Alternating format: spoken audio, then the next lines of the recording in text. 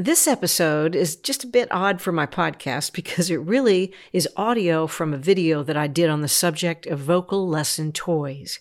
But it was just too good not to include in the podcast. So if you'd like to see and not just hear this lesson because of the demonstrations, click on the video link that I'll leave for you in the podcast notes. Or just Google Judy Rodman Toys, and it'll be the first offering. Here we go.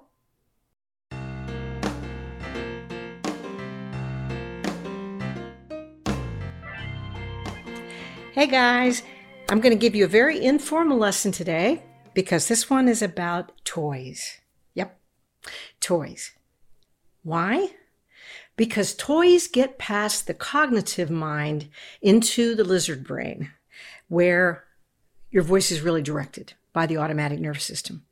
So we don't want to have to think too much. Sometimes I will make you think too much by teaching you anatomy or teaching you why we do certain things. But then we really need to get to muscle memory training, and there's nothing like toys that can help you do that. So some of my students, whether you're late teens or early teens or a kid or in your late 80s, you have undoubtedly played with one of these toys in your lessons. So I know you'll recognize it. And for those of you that have never been for a lesson with me, I want to introduce you to some of the things that I use. All right. We're going to start with the very first thing I ever learned to use as a toy. When I first started teaching so many years ago, I noticed that if I used a rubber band, I could get people feeling the feeling of pulling. You can't use the rubber band straight up or straight out, but it's 45 degrees. And if I go, then you'll notice that I'm pulling my rib cage open and my head open. This is the feeling of pulling your voice instead of pushing it into being. Next, I want to show you a toy that I looked for 2 years before I finally found it because I could remember it from when I was a child.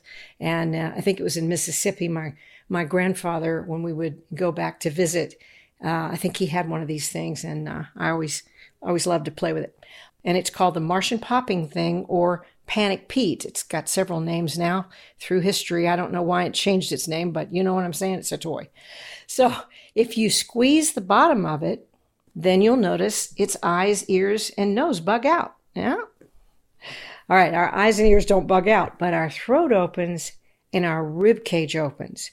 If we squeeze it from the bottom and make ourselves do the same thing. And then this translates to this. Yeah, yeah, yeah.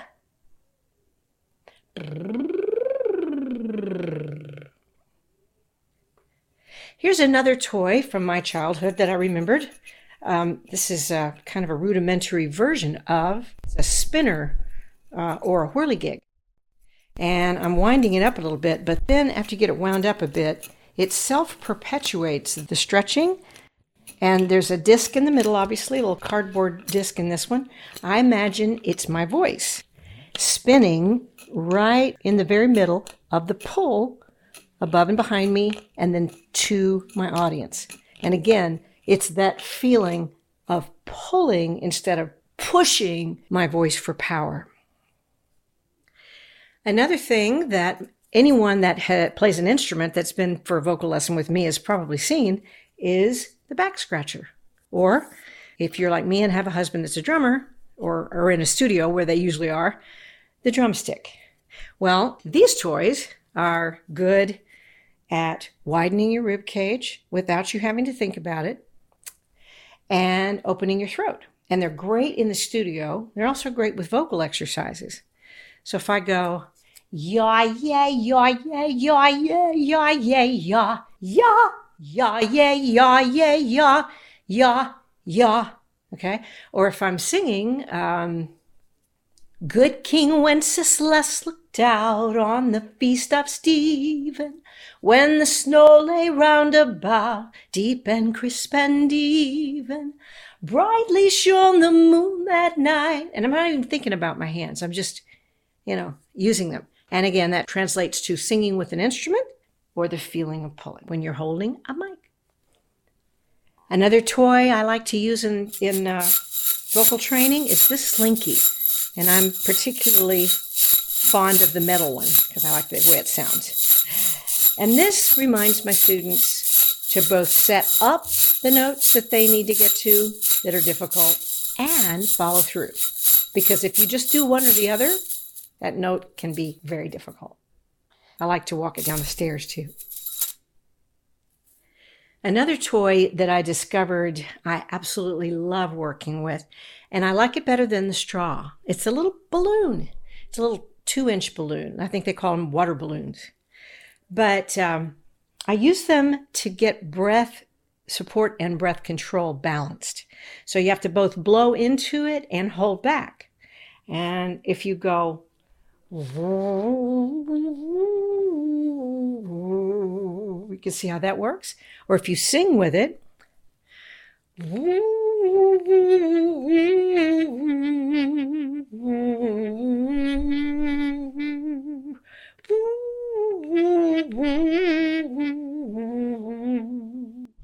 right, it teaches you to manage your air. Another thing I like to play with to manage air is bubbles. All right, if you blow a bunch of little bubbles, that's blowing too hard. So then I'll tell the student, okay, instead of blowing a bunch of little ones, just blow a big one without thinking about it. There it is. Woohoo! All right.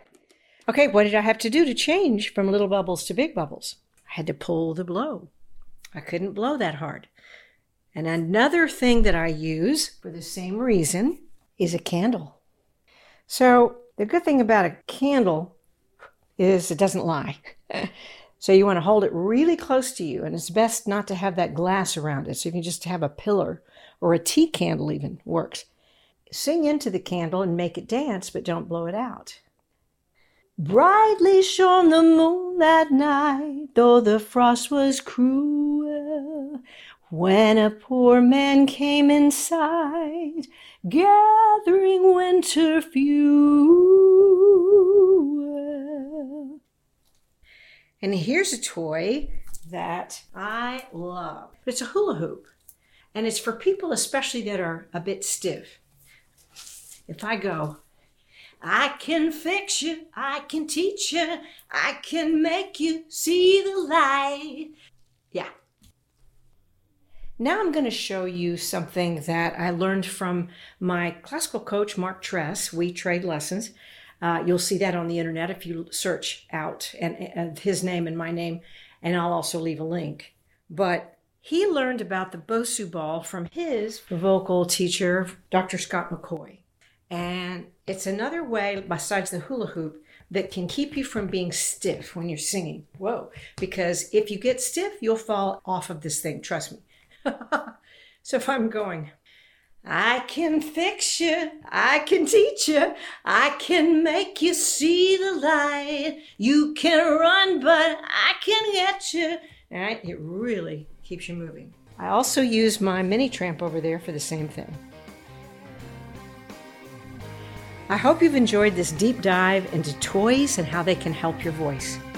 If you would ever like a lesson with me, please hit me up at judyrodman.com, and I'll help you figure out what toys work best for your voice. If it's the holiday season for you, like it is for me right now, happy holidays. If it's not, toys work anyway.